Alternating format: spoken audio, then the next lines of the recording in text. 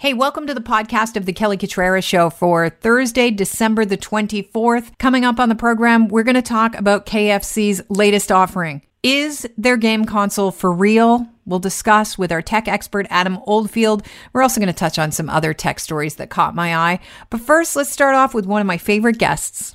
Alan Cross from the Ongoing History of New Music and the incredible blog, if you have not started to subscribe to it, a journal of musical things.ca is definitely worth your time. Alan, I said yesterday to Glenn, this is my last show of the year. Someone just corrected me, Kelly, this is your last show of the decade, maybe live, because we're going to be doing some re-roll over the holidays and, to the new year. But Alan, I said immediately to Glenn, please get Alan on, because we need to talk about what kind of a year this was. Whoa, you need reminding? But for, you and I we're music nerds. We're incredibly passionate about music. We love our musicians, and we're not alone, but it's been an incredibly trying year for musicians. Can you just maybe give us an idea of some of the things that caught your eye when it comes to musicians trying to get creative and stay alive during this pandemic? Well, let's begin with the people that we lost. We lost Leslie West of Mountain last night. Mountain was a really big proto-heavy metal band from the late 1990s. That's them. So he had been sick for a while. He died of a cardiac arrest last night. We began the year by losing Neil Peart, which was terrible. Mm-hmm. Then later on, Eddie Van Halen finally succumbed to cancer. So those are the, three big music deaths that I think of right off the top of my head. There were more, but those are the three big ones just off the top of my head, like I said. Well, Charlie Pride, too. Oh, Charlie Pride. Yeah. Oh, my Huge. Grandmother loved Charlie Pride. Oh, she would, if she were around, she would be absolutely devastated by this. And he died of COVID-19, complications from COVID-19. And they're not sure if it happened at the Country Music Awards, but I have to say, whether it happened there or not, absolutely appalling that they didn't demand that he stay home. He was in his 80s. Yeah. And now there are so many concerts that have been happening this year without proper protections. We had the big motorcycle rally in Sturgis, South Dakota, which is responsible for maybe 250,000 cases. There was this weirdo band called Steel Panther who had 3 shows in Florida just this week with no PPE of any kind. So, there's still a bunch of dummies out there who don't want to look at the reality of COVID-19. And I'm going to throw Eric Clapton and Van Morrison into that too, because they released a terrible song called Stand and Deliver, which is an anti-lockdown song. And I don't understand why you would want to do that, especially since, Van's from Ireland, Eric's British, the whole UK they basically canceled Christmas because things are down, are so bad there with the new variant of the COVID-19 virus. What are you doing? Yeah. You idiots. I know. I will say this as an Irish citizen, Alan. Van Morrison, though, is from the south in Ireland. My mom's from the north of Ireland, so it's considered the UK, but I managed to get the citizenship. Anyways, and Van Morrison, Southern Ireland, Dublin and the surrounding areas, Ireland locked down really tightly. And they got it to a place where they're doing okay over the holidays, actually. We don't hear too much about Ireland struggling like they do across the Irish Sea in England. Yeah.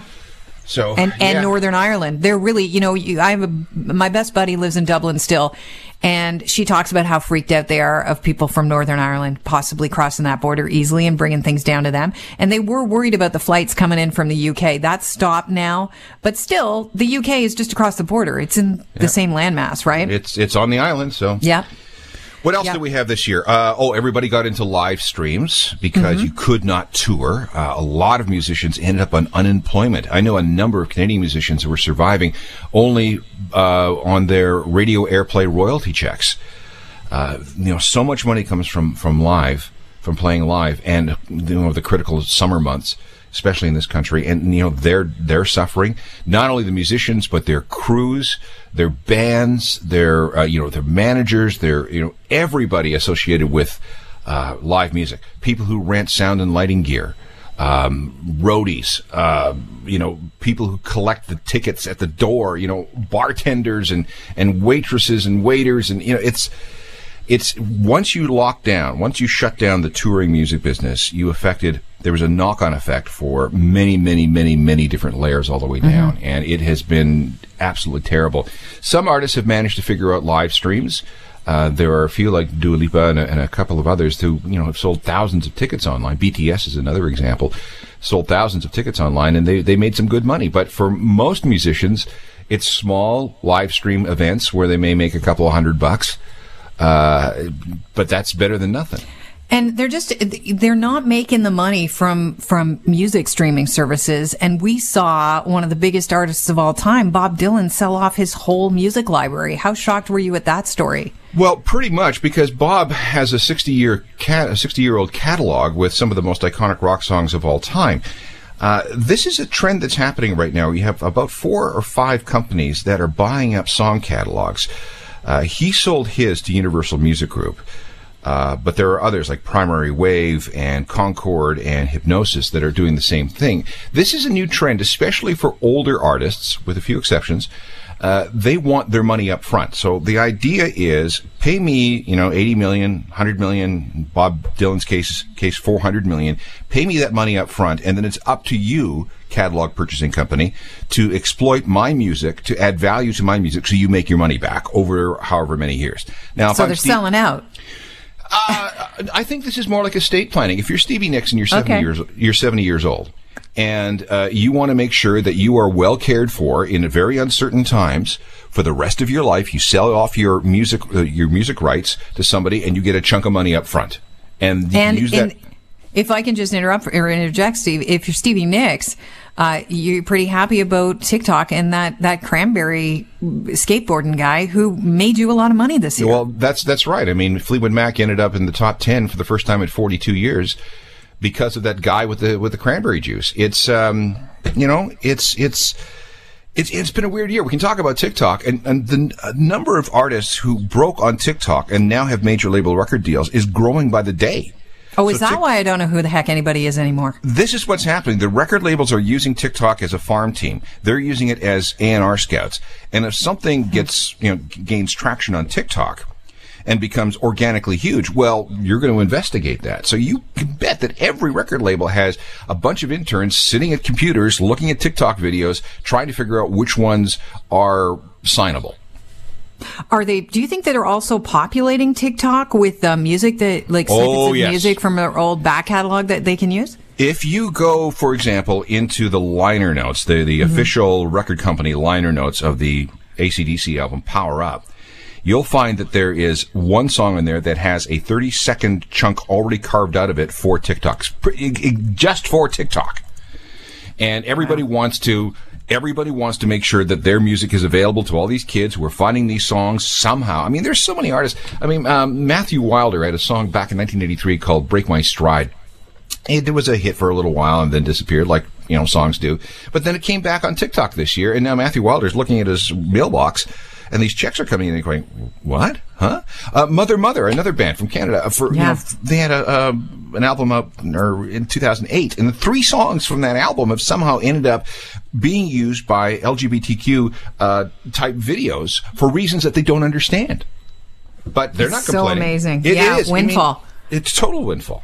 So basically, TikTok is taking on the role of your cool uncle, introducing you to music that you may never come across, and then it's your job to pass it on. Or that guy who used to stand in smoky bars waiting for the next band to come on to see if they were worth signing. Right. I stayed away from that guy. Yeah. It's slightly creepy. So technology has really moved with, the Zoom and TikTok and what else? Instagram has blown up again. Facebook now has live stream videos on their site. It's been a very, what has happened here is that the pandemic and the restrictions it caused has forced people to accelerate their adoption of technology. Mm-hmm. Alan, if you're an artist, and I know this doesn't always happen, but if you're a musician that doesn't like their private lives out there, do you have a place right now in the music industry? Because it seems as though you have to bear it all. You have to kind of, show it warts and all. Is there any room for mystery? That's a bigger discussion. I remember when I was growing up, we didn't get to see our favorite artists on TV because they rarely appeared on TV. all we could glean was what the guy on the radio told us, what we read about in the magazines, what we saw on the record labels, on the record covers. I mean, it's every artist needs apparently to be an open book now. So there is no mystery, and that, I think, diminishes things just a little bit. I always find that it's amazing that Jack White manages to keep his mystery intact, though he has his fingers and everything. Can you just wrap up by talking about the White Stripes dropping a 90-minute Yule log video this week? Well, what they did is release a greatest hits album, which kind of came out of nowhere. Nobody was really expecting it, but that's great. I mean, nice to have all those White Stripes songs in one place. And just the other day, they released an animated Yule log video, which are very popular at this time. I don't quite understand is that a tiger or a lion in front of the fireplace? Yeah, seems to be. Mm-hmm. And if you put it on, you get the selections from the greatest hits record, which is kind of neat. Now, Jack White, you bring up an excellent point about Jack White. I have managed to interview him just once in the last 21 years. Once. Right. Because he understands the balance. The need to keep something away from the audience so that that mystery is preserved. He's a student of music history and marketing. And he's got it. He's got it figured out. We don't know who he is. We don't know much about him. All we know is that he keeps putting up these really cool things, like the Yule log thing, or some things that come out of his Third Man record store. It's really cool. Good for Jack. Yeah.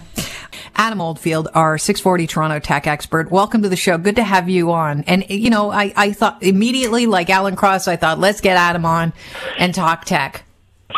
Well, thank you for having me, Kelly. It's been a very, very exciting year. I can say that every time I get on the show with you. I get so excited when I talk tech with you. I know you do, and that's what I love about you. I think other people feel that passion and also become very interested because you're so passionate about what you're talking about. Can we start off with a story? I think most of us at the beginning of the pandemic wouldn't know what a Zoom was. Like, it was basically an adjective, Zoom. Now it's a noun, you know, and there's so many other ways to use Zoom. Zoom has had a great year because of the pandemic. They're one of the businesses that actually flourished during the pandemic. Their stock price increased more than 500%. And word is, we're hearing, they may launch an email service and calendar app to compete with Google and Microsoft. Why would they do this, and is this a good idea? Yes, those are two great questions. First of all, is it a good idea? No. And if I was sitting around the boardroom with my Zoom executive board, I'd be like, what are we doing here, gentlemen? I mean, this doesn't seem to make sense. But I'm sure that many are feeling like their grass is getting cut because Google and Microsoft, they really felt it when Zoom came out. I mean, when Zoom's only been around since 2013, really been out actively providing this video service. So when the whole crisis hit, Zoom was one of the leaders during COVID that said, we're going to open our platform, a free video conferencing platform that was easy for people to jump on. And as you indicated, the noun, I think it's now increased with multiple new Wikipedia words, Zoom bombing, Zoom chat. In fact, it's now become the platform that the others, Google and Microsoft, are fighting for. So them coming out with a calendar and an email, I think is a really, really bad direction. They've got a lot of money in the bank, but that's areas that Google and Microsoft have done very, very well with. And at the same time, Microsoft has really leaked with Teams, which is their video conferencing program. So Zoom's still leading it, but Microsoft is right behind it. And I don't think Zoom, going into a territory Microsoft has had since 1998, is going to solve their financial problems. Okay, so Zoom's looking at Microsoft and Google's territory. KFC is looking at Xbox, and what's the other big gaming console? PlayStation, I think you're referring to. Is that the Yeah. And so KFC, I just ran this ad for KFC's console. It's a gaming console, and it has a chicken warmer in it. This is for real, right? It is for real. It was originally thought of as a joke back in April, and when I first saw it, I kind of chuckled and I thought, oh, look at that! It's an Elon Musk coming out with something to kind of rise some fun and humor in the social media world. However, it was officially announced that the KF console is a real thing, and not only is it real, Kelly. Anyone who's a gamer, this is a serious console that's going to improve, if anything, from a gaming side of things. It's got 4K video, a boatload of RAM, an unbelievable processor. I mean, chicken aside, it looks like a bucket of chicken, but I mean, it's probably tastier than ever in regards to what it could do, and it's really innovative when you think about it, because many people probably sitting at home, they can have their deliveries during the fact they can't go out, and since we're just going to play games and kind of like blow the time away for 28 days in a lockdown, why not have your chicken warm while you're playing your video game? It doesn't come with any wipes or anything else, because I'm willing to bet there's going to be some greasy fingerprints all over the game console when it's all said and done. I was saying that too. You cannot eat Kentucky Fried Chicken without some residue left on your fingers. I want to ask, I think we should describe what the console looks like, because when you say it looks like a bucket of chicken, that's slightly misleading only because, I think of a bucket of chicken, I think of the red and white bucket of chicken. This is actually pretty sleek looking. Like it would appeal to a gamer because it's black, and red. And I guess the chicken, what is it called? The chicken, container, the chicken area. I know I'm wrong on that. My chicken terminology is the chicken actually sits. Yeah, the chicken warmer. Yeah, I mean, at first when I saw this, I actually thought there's no chicken heating components in this. Yeah. But, no, I mean, it's very sleek. In fact, it reminds me of an Apple product that came out when they came out with the Cube. Apple came out with a desktop Cube, super powerful computer system. And yes, I mean, shape-wise, it's intended to kind of resemble the shape of kind of like slender, like a bucket. But no, it's not like paper with white stripes in the kernel smiling on the side of it by any stretch. Wee beady eyes.